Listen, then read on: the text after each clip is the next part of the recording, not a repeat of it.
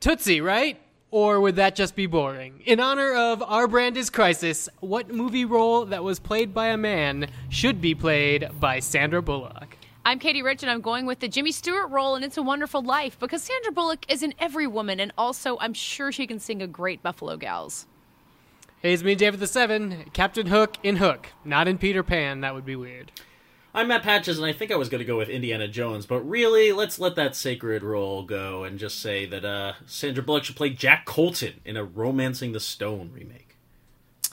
And I'm David Ehrlich, and in keeping in the theme with Our Brand is Crisis and her co-star Billy Bob Thornton, I would love to see Sandra Bullock play the lead role in A Bad News Bears. I really thought you were going to go with Sling Blade. No. Or Wow, Bad Santa. Sling Blade. Bad Mrs. Santa. Bad Mrs. Claus, I believe. Oh, yeah, Mrs. Claus. Wow. I know what the hell I'm like. Gentlemen, you can't fight in here. This is the war room. Fine, I can hear you now, Dimitri. Clear and plain and coming through fine. I'm coming through fine too, eh? Good. Then, as you say, we're both coming through fine. Good. Well, it's good that you're fine and I'm fine. I agree with you. It's great to be fine.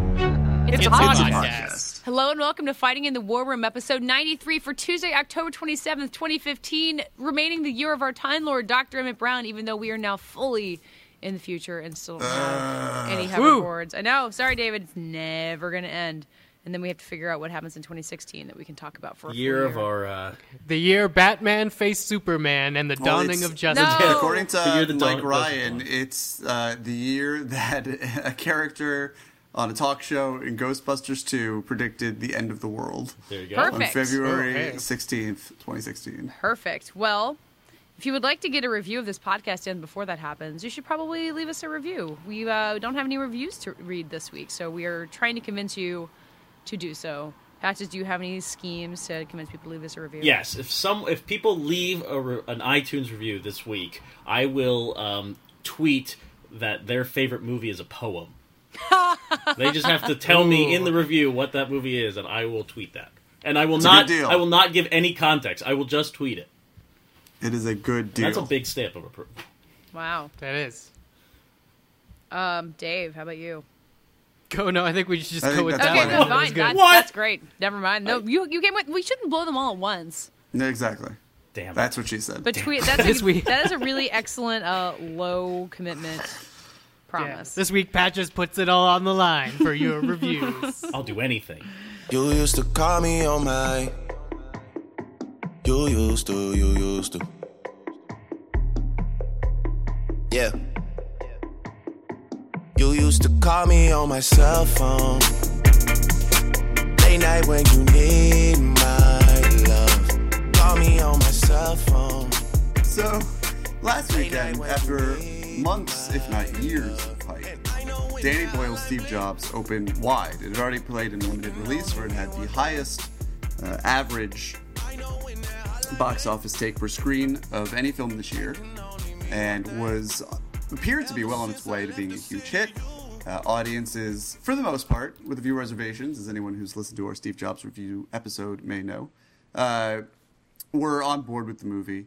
Written by Aaron Sorkin, directed by Danny Boyle, starring Michael Fassbender. Steve Jobs, the most famous man not quite living anymore, of recent times. Not quite. Only You know something we don't? Only, I do.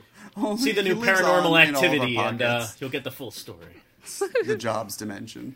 He lives on in our media. He lives on in our pockets. Eclipsed his fame only by Taylor Swift. This movie seemed to have it all in the bag. It was the subject of an intense behind-the-scenes war between, which all the dirty laundry of which all came out in the Sony hack. Amy Pascal of Sony was fighting. Was a little bit concerned about the 3-act structure of the film. Well, not the fact that it had 3 acts, but the 3 acts were all behind the scenes before these product launches and confined to just these 3 scenes. They bought the rights to the Steve Jobs biography, I believe, the day after it came out, or before that when it was in gallery, whatever. It was a very hyped movie. It came out. It did not perform very well. It averaged $2,850 per screen for a grand total of $7 million, putting it in 7th place for last weekend. By comparison, The Last Fucking Witch Hunter earned $3,508 per screen. So People Steve love that Vin Jobs Diesel. did better than Jem and the holograms, but worse than The Last Witch Hunter. And better than Rock the Casbah, just in case we're keeping count. It did do better than Rock the Casbah, all across the board. You are absolutely right. Rock the Casbah, also not a phenomenal opening weekend. Anyway, a lot of pundits are reading into this saying that the film performed well enough to not be embarrassed and discounted from awards consideration, which to a lot of people is really all that matters. But clearly is not going to reach the $96.9 million that The Social Network, which is the obvious comparison here, given that it was also written by Aaron Sorkin about a flawed tech visionary, which actually ended up grossing $224 million worldwide, which is, again, a figure that Steve Jobs won't come anywhere close to. And a lot of people are trying to figure out why, and I am one of those people. I will be the first to admit that I'm as stymied as anyone else as to why this movie didn't perform well. My best guess, and I'm very curious to hear from you guys what you think, is twofold. One, The Social Network and the idea of Facebook was a lot more palatable to audiences who are hungry for the inside scoop on how that story went down. It felt a lot more current back in 2010. It was a lot more relevant then, and I think the story had a little bit more sex appeal as a result of that. I don't necessarily mean sex and sex appeal, but you know what I mean. Had a little bit more cultural cachet. I honestly think that people don't give a shit about Steve Jobs. I think that they are familiar with who he is. They recognize broad strokes, his accomplishments. I don't think anyone is particularly interested in his personal life. I don't think Aaron Sorkin is particularly interested in his personal life, which I don't think audiences glean necessarily from those who didn't see it. But we argued, or at least I argued on our review episode, that the movie is more about all capitals, like the great American man, than it is the particulars of Steve Jobs. And I think that the people who are familiar with him aren't especially interested in a movie that's going to make them feel bad about all the iPhones and iPods and iPads they bought. I just don't think. I wouldn't that argue there the movie does that, though. Well, I'm not saying that it does. I'm saying that for the people who don't know that.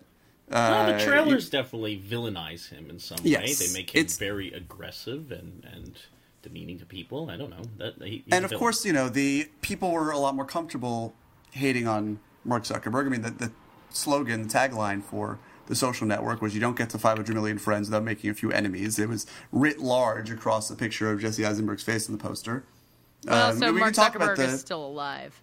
Yes, and we can talk about the merits of even bothering to compare these two films, but I do think that nobody really. I mean, I just don't think anybody really cared about Steve Jobs. Well, I think it's worth noting that Walter Isaacson's book that this movie is based on was the #1 selling book of 2011. That it sold, 380,000 copies in the U.S. when it came out at the end of the year. It was the top selling book at the end of a year, and Amazon's #1 seller. People love Steve Jobs. I think people. It's amazing. I mean, the Ashton Kutcher Jobs movie kind of bombed too. It made only a little bit less than this did. Really? It only made $60,000 less than this movie its first weekend. Well, okay, so that movie opened wider, right? That came out and it was riding Sundance and it was kind of in an open field too, right? I think it came out in March or something. It was expected to be a flop, and this was not. No, that's totally true. I'm just saying I don't know if that movie took away the win, but again, that didn't muster up the energy either. People were not going out to see that Jobs movie. I wonder. So you're saying that people are interested in the story as reflected by the book sales, but there's something that's not translating about it to. Do you think? Yeah, I think the fascination is why people tune in live to see these actual presentations. Right? They don't want to see the drama. They're not interested in a biographic figure as much as, I guess Steve Jobs, the book, came out almost right after he died. After. Oh, yeah, that's right after. So and I think the timing, cannot be discounted. But I think people who we see people on the internet obsessing over Steve Jobs, but they're obsessing over Apple. They're obsessing over this titan who comes out on stage and shows people these life-changing devices. That's why everyone's live streaming these Apple events, because it feels like innovation. Behind-the-scenes drama it's superfluous to that. But I don't know. I'm still mystified that it didn't do well. I really thought that everyone would just go see it because they think they want a movie about Steve Jobs. It's not that they want one or they don't. They just figured they would. Well, I'm thinking about how fun The Social Network was and how it could have operated off of word of mouth in a really different way than Steve Jobs had. Like there were just instantly quotable lines from The Social Network from the moment it premiered at the New York Film Festival that people were saying to each other over and over again. It was something that was worth being a part of. And I don't think Steve Jobs has that. And I think that's really. It's not as. I think it's. I agree. What is the line from Steve Jobs you're going to like repeat the way get rid of the it's cleaner? We still say that. The only reason we say that is because that was all over the trailers. I think the trailers for this movie play up something different than the kind of high pace behind the scenes action that makes the whole movie move. As somebody who didn't see it, I would say that the advertising doesn't make the story compelling enough to make me think that I'm going to see something about Steve Jobs that I have to know or that I didn't already know from living through his death. He's not really changing the world in memorializing. this movie like Mark Zuckerberg Yeah, was. he's being a shitty father, Right. which you might I know think about Steve Jobs already. You probably do. There's an element to The Social Network with like Harvard kid can't get a girlfriend, becomes a billionaire. Has a huge falling out with his best friend in the process. Like, there's a real right. human But- drama at the center of The Social Network that Steve Jobs can't really get to. Right. It's like guy who kind of makes computers continues to kind of make computers. And like alienates like- the people in his life, but Right. kind of tries to make up for it and kind of doesn't. And it's like What's interesting is I thought that when I looked at The Social Network's weekend by weekend performance that it would have platformed. I did not remember that it opened wide immediately. I mean, it played at the New York Film Festival, but then it opened very shortly thereafter on 2,700 screens. Wow. And one of my takeaways from the Steve Jobs things is that they could have afforded to platform it more slowly. They could have built word of mouth more slowly. I think with Universal handling it after the year that they've had and the climate these days, where there's sort of this rush the rush towards the first weekend has been in effect for eons, but there is a mounting sense of impatience, particularly with VOD, that they may have jumped the gun. Well, you can understand why. There are so many movies out right now. Mm-hmm. I mean, we were talking last week, just like, I think 8 movies that are all definitely going to be awards contenders and that sort of thing opened on a single day. But isn't that at And a odds bunch with of the them fact that like flopped. they're only making this movie so that they can be in it for the long haul, that they can ride it for 6 months? I mean, like, doesn't it seem that anxiety to get that money and get out feel like it's at odds with the fact that like you only make this sort of money, well, that's why this sort of movies, it's so you so can ride weird it. that like the movies coming out this week are burnt and our brand is Crisis. Like, what is it about? Is it Halloween that scares people away from this weekend? No one's going to go to the movies on Saturday. I guess that's probably the case. But Well, like, you could still see a split. Well, go. The audience is just split where it's like there's stuff that's for adults that are like not binging candy and being pissed about being in school and looking for a place to like, make out and wondering when the next Marvel movie's coming. Like, I don't know, The Intern or The Martian or stuff that's, doing fairly well for that audience. And there just seems to be a lot of it coming up because I guess they're shuffling out of the way of, like, I don't know, Spectre?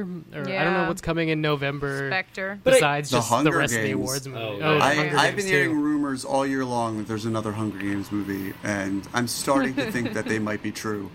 Yeah. So Brace either someone's yourself. playing a very elaborate prank on me with these Subway ads, or this is actually happening, and we need to brace for it. Yeah, it's true. Prepare. I mean, It's going to be fun to see what spills over to be the, unintentional winner of Star Wars spillover later in the year. as counter programming, you mean, or Well, yeah, just like when, everybody's not seeing Star Wars or when they go to the theater and Star Wars is sold out, what ends up being the benefit of that. Yeah. Steve Jobs? I think that's going to be fun. I mean, if they well, can keep it in Hateful Eight. theaters. Hateful Eight will be the winner of that competition. Or like, you're also hell, who seeing knows, like in- Sisters or something. In my area, at least, you're seeing a lot of the stuff that you guys got to see in festivals sort of trickling out to the art house, too. So it's like adult films that are being wide released, like Steve Jobs, need to, go fight Adult Hotel films, Transylvania 2 for a screen. Or also And, like it's Room gotta be tough. or Yeah. like stuff that's been or Black Mass or whatever. I mean, Black Mass is not as good as Steve Jobs. Yeah, Anyway. but still for the same audience. Yeah. It's a tough time. Award season. When is the next Marvel movie coming out? I don't know. Don't ask us these questions.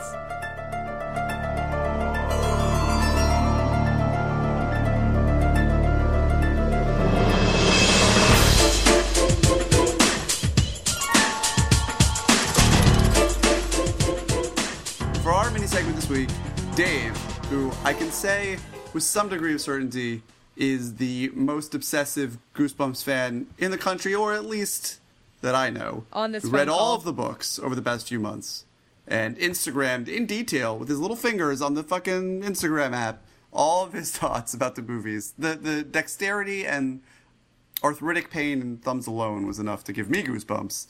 Has some thoughts about the film, and I think we need to hear them. Oh, I just got to see the film, and yes.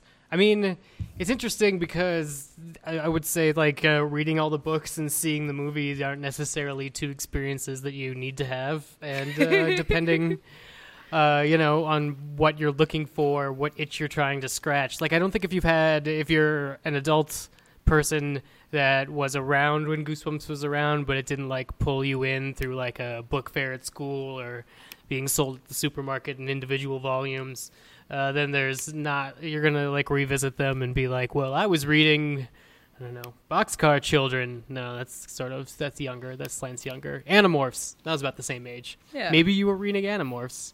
But there's definitely a nostalgic value in revisiting them, at least if you remember anything about Goosebumps, even if you remember the TV show adaptations that ran for 4 seasons. Most of them were based on books, not all of them, but these books will scratch your itch, and they take about, 40 minutes to read. So it's like binging a Netflix show. The movie recreates, I think, the experience R.L. Stine wants the reader to have in, like, film form. So it's like, when is this over? When is this over? Okay, here's the twist. Okay, good night. Not necessarily that, but you find yourself dancing in between horror tropes, but being used sort of as action set pieces or comedy. Zombies are rising out of a graveyard, but it's not, like, terrifying. It's like adventure. It's like Indiana Jones facing skeletons, even though that never happened. But if it did, it'd feel like Goosebumps. But in terms of, like, there is definitely a twist, and they call out there's going to be a twist because Jack Black's playing a characterized R.L. Stine, which is actually the most tolerable Jack Black's been in a family movie since School of Rock, I think. Wasn't that like 10 years ago? God, what else fits in that category? Gulliver's Travels. Yeah. Saw Same that director shit. as Gulliver's Travels, who Really? Wow. doesn't bungle this one up too badly. But definitely, it's like, I don't know. It's weird for me with my particular geek inclinations to see the movie not treat the books as canon, but include the books. Like the, Star Wars, Game of Thrones part of my brain kind of fritzes out. Like the giant praying mantis that's in the movie, that's like actually a robot on a ride in the book, but they treat it as like a thing that has blood. Not important. The important thing is that if you're like, I don't know, if you have kids, I think, that are around Goosebumps age, this is like a movie you could go that isn't like offensive. It's like a Jumanji level of offensiveness to an adult, where it's just like, that movie happened and I didn't look at my watch until 5 minutes before it was over. But the books, I think, is something that you could revisit for a nostalgia value if you're getting that Goosebumps Jones But this time around Halloween. You're not going to say that the movie ruined your childhood, as it seems like many people might say about an adaptation of something they love that doesn't seem great to them. Right, I don't think so. If anything, the movie accentuated more what the books were and started making me think, like, the stuff that I love about Halloween and the stuff that I attach to my childhood, and none of that's really scary. It's all symbolic. It's witches on brooms, it's jack-o'-lanterns, it's kids in costumes, and that's more of a sense of fun than it is a sense of terror. So where my adult self would love to, like, watch a horror movie or read a horror novel, that nostalgic pull of what Halloween used to mean when I didn't think murder was real is like what draws me to revisiting Goosebumps books. What is the deepest, and maybe some people in the movie. What is the deepest cut Goosebump reference in the movie? The deepest cut Goosebumps reference in the movie? There's a lot, because it's not only based on the original. Let's see. The deepest cut Goosebumps in... It's not based on just the original Goosebumps books. It's also based on the... there's some Give Yourself Goosebumps characters in there. There's some whatever the Horrorland extension series was. But I would say the deepest cut is that the plot twist of the movie is actually predictable if you know the names of all the Goosebumps heroines. Wow. Do they spell out the plot twist? You start to figure out that there's something up with the character in question, and with the second that person was introduced, I was like, oh, that's from blank. And nobody else knew that, and that was the twist of the movie. That's pretty impressive, actually. So always read the books that you read when you were 10, because it comes in handy when you watch a movie That's based right. on the books you read it when you were 10.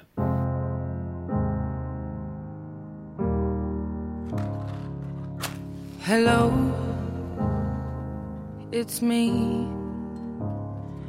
I was wondering if after all these years you'd like to meet to go over everything. For our third segment this evening, we're going to talk, as you may know, anyone who is on this earth, who is alive right now, was probably aware that Adele, we're talking about the right subject now, Adele, there was a mix-up earlier, is back with her first single in 3 years. It is called Hello. I learned of it at 7:30 in the morning when I woke up on Friday. The internet was abuzz. Downloaded it immediately, listened to it before the time I even put a foot on the ground. Technology is incredible. What I didn't know until later, long after I had had every word of the song memorized, of course, because it is beautiful and Adele speaks to me, is that pronouncing this name Xavier drives me Dolan? nuts. Yeah, we'll go with that. What do you think it is? Yeah, that sounds about right. Xavier Dolan. That's fine. Xavier Dolan. No. The filmmaker who listeners to this podcast are probably familiar with, who directed Mommy, Lawrence Anyways, Heartbeats, I Killed My Mother, Tom at the Farm, not in that order. The wonderkind, as they say, this young filmmaker who was 19 years old making the film at Cannes. We all hate him, but we love him anyway because his movies are great, as much as it pains me. Is the person who directed the video Under Wraps, this video that accompanied the song, and has since been watched. Under Wraps. All those scoop hounds are really trying to get the latest. They're not, but when you think of the degree of secrecy, of course, in the music industry, there are things that are possible that are not in film, which is disappointing. No one knew Adele's new album and this video was coming a week before. I mean, people know that Radiohead are making an album, but nobody will know about it until what it is, what it's called, when it's coming out, until the day that they announce it. There is no El Mayimbe who is out there scooping them. That's the industry simply works too quickly. Adele had promised her fans an album for a long time, which is not to suggest they were entitled to it, but people knew that it was coming, and they didn't know exactly when. And this video, I mean, he had flown to England to meet with her, and then she had flown to Montreal or the outskirts of Montreal to shoot this video. Everybody who was on the crew had to sign confidentiality waivers up the wazoo. They edited it in secret. I mean, this is all, untold millions of dollars are at risk if something like this gets out in the short term. And here we are. It's Monday at night as we're recording this. It premiered on Friday morning. It has 81.7 million views on YouTube, and I'm sure many other views in other places. And it's clear that, especially when you look at this in context of like the Drake video Hotline Bling that people are really excited about right now, which is a song that has been out and it's not ignored, certainly, not by most people's standards, but by Drake's standards, not like a colossal hit, for a few months now, suddenly popped and became this thing in the culture because of this fun video that he does that is, he's dancing, he's wearing his owl sweatshirt, which people who are a little bit hipper than I knew was a thing before they saw this video. Which David will soon own. Yeah, it was $19 on Amazon. I just bought it because I like the owl. I did not realize that he has like his whole brand. Whatever. Taking it back for me. And suddenly that video and that song are everywhere. And the video has clearly catalyzed that transition. And this is not especially relevant, but Xavier Dolan's video is the first shot on IMAX. It's a strange and interesting detail. It's a strange video because it's one of those videos that imposes the text of what's happening in the video, the sound, the ambient sort of sound from the video over the song in places. So it's like an impure way of hearing the song in a way. And it's the most Xavier Dolan thing you've ever seen. I mean, there's Adele and he are such perfect collaborators. It's what a beautiful thing that we live in a world where these two crazy kids could find one another. It seems like it was written in the stars. Anyway, my feeling is that for a few years the music video seemed to not have the same precedence that it did in the TRL era, and I'm talking both for indie artists who, of course, weren't really involved with TRL, and also major pop stars who used that sort of platform as their bread and butter. And recently, of course, with Vivo and YouTube, and recently, I mean, even for years after the creation of YouTube, it seemed like this wasn't the case to me. But really, over the past 2 or 3 years, videos have exploded and become essential tools for major pop and hip hop and R&B stars to share their music and have people care and turn into memes and the memification of all this stuff. It needs that sort of visual counterpart. The music alone isn't enough. So I'm just curious to talk to you guys about how you see music videos in the culture. I'm curious to touch on the whole idea of name branding for directors. Director X directed the Drake video. It's always sort of confused me that music video directors have these sort of DJ names, pseudonyms and whatnot, whereas film directors do not, unless you're like Alan Smithy. Or Spike Jones. Well, but that's like his name. I mean... Like, it may not be his birth name, but it's all right, fair his enough. name. Fair enough. But I'm sure that Director X probably has a name that is not Director X. I'm curious a lot of things about where... Yes, where... Peter X is his father. He's wonderful. He's really Speed Racer's brother. But I'm curious in having a little bit of a conversation about where music videos are right now in our culture, the role they play, and how you guys... Well, if you see them, this just really being the beginning of the next stage for them. And then speaking to something that you just said, I had learned a fact over the weekend that I was surprised that all the top 10 most viewed YouTube videos of all time are all music videos. I don't know if you know this, but... and what are they? 8 out of 10 are from the last 2 years. So Taylor Swift has 2, Katy Perry has 2, Justin Bieber's Baby is in there, but that was a few years ago, and Enrique Iglesias is Baleando is one of the most viewed YouTube videos of all time. Wow. Yeah, so... And Psy is the number one. Yeah, Psy is number one. Like, Meghan Trainor is All About the Bass is one of the most viewed YouTube videos of all time. 1 billion views. So it's easier to crack that list now. Yeah, which is it? I mean, why? That seems backwards. It should be more difficult, right? Like, these classic videos should continue to get huge traction and solidify themselves at the top. But no, it's actually easier now than ever to kind of break through, and it must be speaking to our interest in music videos or the viability as bite-sized entertainment for people on the internet. Because, yeah, I think... As you said, David, a few years ago, it seemed like kind of a dying art. Or maybe I'm thinking way back when I was buying those Spike Jones, Michel Gondry, Chris Cunningham music video collections, and that felt like the end of the music video for me. Like, it's really just visualist fodder, and if you have a few bucks and you're a French band, you can get Michel Gondry to make something wacky, or if you're the White Stripes, he'll build Legos for you in his basement. That's the end of the music video. But no, it's back and it's revitalized, and it's so funny because I don't know if there are a lot of music video directors emerging from that world anymore and crossing over and becoming big names in the filmmaking world. We had a lot of them with like Fincher and Jonathan Glazer, I guess. These guys out of the 90s. Fincher wanted to make an HBO television show all about this kind of music video director boom. HBO killed that for... I can't imagine why. Who doesn't want to watch a television show about that? But, yeah, it was so huge in the 90s that there were people... I had a conversation with Jaume Collet-Serra, who directed Run All Night and Unknown. And he told me earlier this year that, he wasn't interested in even making short films or even films when he first got to film school. He was just so enamored by music video directors like Fincher that all he wanted to do was make music videos. That was going to show off his skills. And, we come to have music video directing as kind of a pejorative against certain Hollywood movies. But it was so huge and then not. Well, I think it's stopped. Oh, go ahead, Katie. Well, I was just going to say the music video directing thing has changed so much based on what we're seeing from these videos that are hits, or even the Xavier Dolan one. Like, what makes a music video is really wide and varied. I mean, that insult has always been kind of cliched, but it really feels so now. Yeah, I think it's become a honed marketing tool rather than like a gateway to filmmaking. I don't think there are a lot of people that would be like, get me the person that did track 6 on Beyonce's video album to, direct me the next...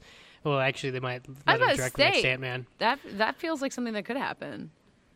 I think it's more likely, like, if you're going to be a filmmaker, because there are things like, YouTube or just the internet, it's more likely that you're going to be able to show off your style narratively, because that's going to be the way that you want to do it. Where I feel like in the past, music videos were the way that the money people understood to let new talent, sort of like into the room.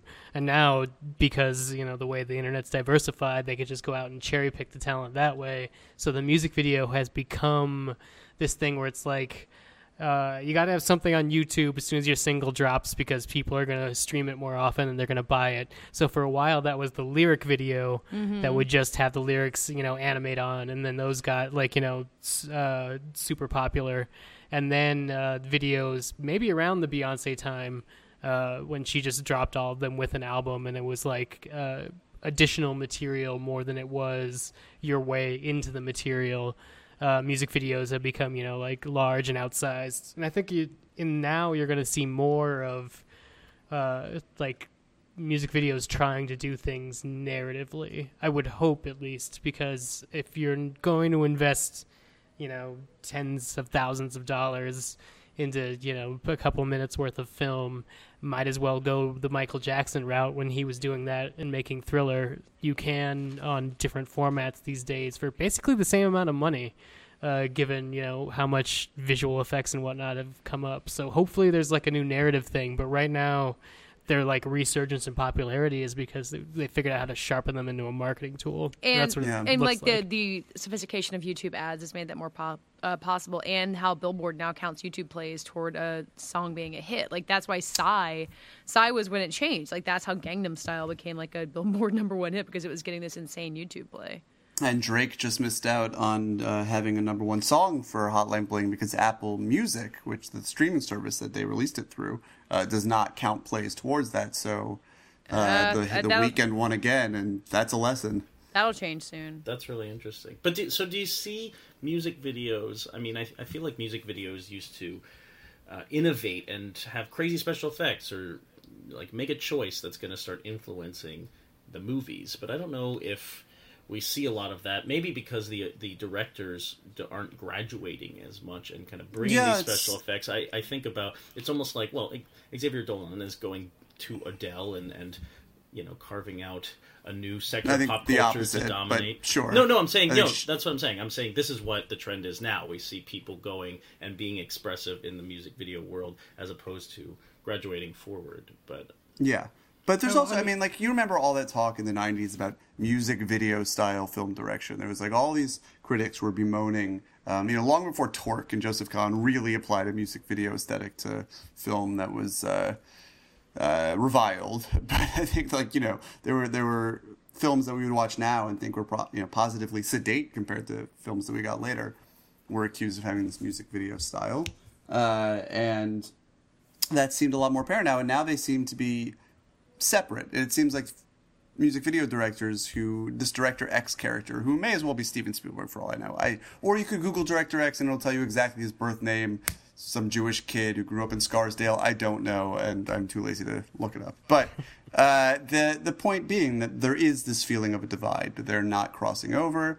And I wonder if that's reflected in the aesthetics as well. If you're not going to see any residual effect from a Hotline Bling, from Psy and Gangnam Style is a few years old now, but from Justin Bieber's new video, Sorry, which is very popular, or whatever. That, like, are these two cultures, have they deviated enough? And is it that music video directors who are able to sign onto projects and execute them very quickly don't see the incentive to tell more conventional narratives anymore and jump into that feature game. Well, they're I think, reaching younger audiences and probably able to do more innovative things by focusing on YouTube audiences. Yeah, Joseph Kahn would tell you he would go broke trying to make movies, so that's why he keeps making. Well, he did. Yeah.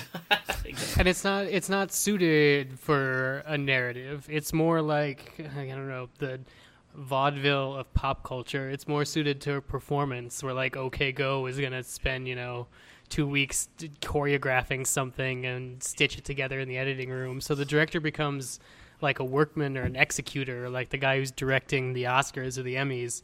It's not a position where it's like, well, we're having trouble in the second act, so let's talk to the music video director, because the audience wants to think that the artist is the one that's providing all the creativity to what they're seeing, because that's how the product's like been oriented. So it's like, I don't want to see director X's video. I want to see a video that's like, Drake, go dance to your own song.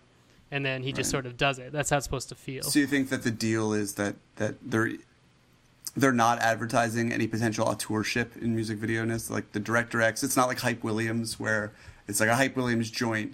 I mean, you see now in a lot of these music videos that they will have credits on them before they roll. I mean, they will say, like, this is the name of the song, and this in big block letters across the screen, and like, this is the name of the director. But it seems like that, if anything, that might be a concession to the fact that it's clear that all the attention is going to be paid to the artist and none to the filmmaker. I think it's more akin to producing a hit single than it is to directing a short or a feature film, where it's like, here's my name on it. This all went through, their vision went through my quality machine and I spit out my joint. It's not, I sat down and wrote something and we worked together to make sure that the song and the visuals were serving my narrative. I don't know if I buy I think that. it could still be a visually groundbreaking medium, like, I don't know, Radiohead, that video that was shot entirely on lasers. But you're going to want a technical person to execute that. You're not going to want a storyteller to execute that. That's like a choice. It's just going to end up being more viral and media thing if you're doing some sort of short visual meme punch. I don't know if I think that's a narrative totally thing. buy that, because first off, we totally veered away from whatever music video style is. Like, it's not crazy and intense and 90s and flashy. Like, that era is done. Not even what's his name? Nima Nourizadeh, who did Project X. He was a music video director. And that piece of shit that came out this summer. American Ultra. Yes. Yes. So he, American Ultra. going to Project X, obviously, this kind of found footage is craziness, and that he feels like the last person to graduate from music videos, that era of quote-unquote music video direction. But now you have, like, Joseph Kahn's a perfect explanation, or a perfect example of, Blank Space, number 2 most viewed YouTube video of all time. That's a narrative video. That's all about, like, high fashion and great composition and the story. So is Wildest Dreams, the newer one. Yeah, and I mean, yes, it's playing into kind of like Tumblr emotion, if you will. But I totally think it's very gifable. But Blank Space is a totally narrative story. It's a narrative film. And it's composed like one. This is not flashy. This is like a movie. And all of her videos coming off of that album have been very cinematic in different styles. I would liken them more to those Taylor. Disney picture books that you'd read along with the record, Huh. where it's like you're seeing images that are representative of the song and definitely go along with the song. But I don't think Blank Space is like a full narrative in the way that I'd be like, let that man direct the next the blankety blank Michael Fassbender movie. Well, that's Assassin's Creed, so he probably could. No, but these people, I mean, music video directors are still graduating to feature film direct. I mean, Mark Webb is someone who probably just shot for the Suits and did a serviceable job and had a take that was deeply cinematic and not super flashy, and then he made 500 Days of Summer. These people are segueing that masterpiece. Yes, well, for many people, not us. But then you do have the reverse. I mean, you're absolutely right. Music videos are more product. When I read about David Dobkin, we were talking about this music video before the segment, Adam Levine and Maroon 5's Sugar, this one where they're crashing weddings. Oh, who better to get than David Dobkin, the director of Wedding Crashers? Oh, and everyone loved that video so much, Adam Levine and David Dobkin are now going to make a reality show about crashing weddings as wedding bands. It's just like, it's complete nonsense, and there's a Hollywood invasion. That's fun. invasion. It's like, let's take the least popular thing that we've ever done and just highlight that. That's how, The most noxious thing in Adam Levine's career. look of up all how many careers. views that video has. I'm sure. I mean, it I'm speaks for sure a itself. bazillion. I saw it on TV, and they're not even counting that so many times on VH1. But You're the one. I with demand VH1. answers. I demand like a Benghazi investigation into that video to how much the brides knew. And when they knew it? before, You said right, when I they knew demand it. answers, and I heard I demand dancers, and I was about to spring to your defense, but I mean, like fine. I mean, I would love to have dancers at my Senate hearing about the Maroon 5 video, just like I would love for them to have been dancers at the Hillary Clinton video that got her elected president. I'm happy with where we are because I'd rather have spectacle music videos because I don't trust the majority of the people in my life or that I've ever heard of to tell a concise 2-minute and 30-second story to me. Maroon. That's just like really difficult for anybody. Sugar has gotten 817 million YouTube views. Can we wrap up this segment? What did you think of the Adele Hello video? We didn't really have a critical take here of Dolan's latest work. I thought that it was very. I mean, I have not read his justification on shooting IMAX. I think that would be really interesting, and I would love to know what compelled him to do that, other than the fact that he's Xavier Dolan and he wants to do what he wants.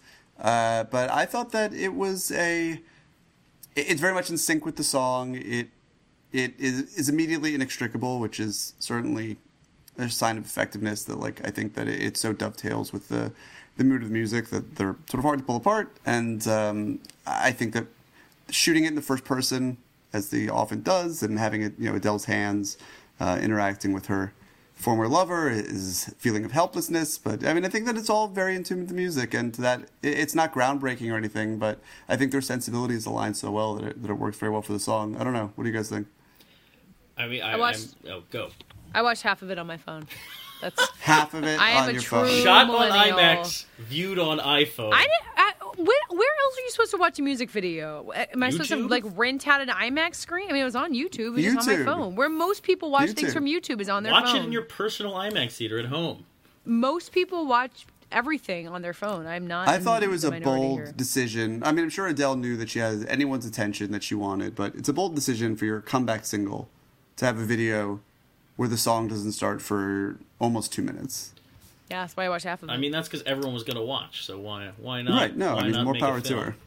Well, I mean, there's a downside to that. I learned by rewatching the official Power of Love video by Huey Lewis in the News this week. Oh boy. Oh, 4 minutes of lead-in, just horrible. He's telling the audience they're doing in the movie business. It's just so bad. Anyway, the Adele video was good. Why shoot it on IMAX? Yeah, no, you know why you shoot on IMAX? For clarity, to have this glow to her. I don't think you could get it just shooting digital. It looks stunning. She's glowing in this film. I'll call it a film.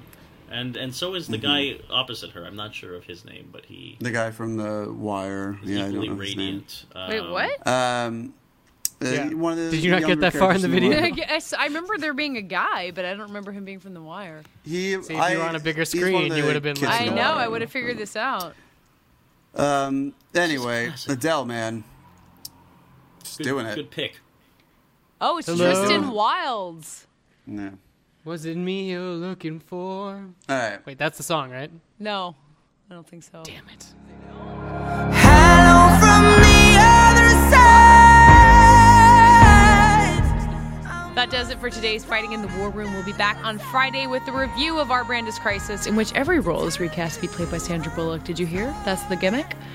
In the meantime, tell the people who you are. I'm Matt Patches. I am senior writer at Esquire.com, and I am on Twitter at Mr. Patches.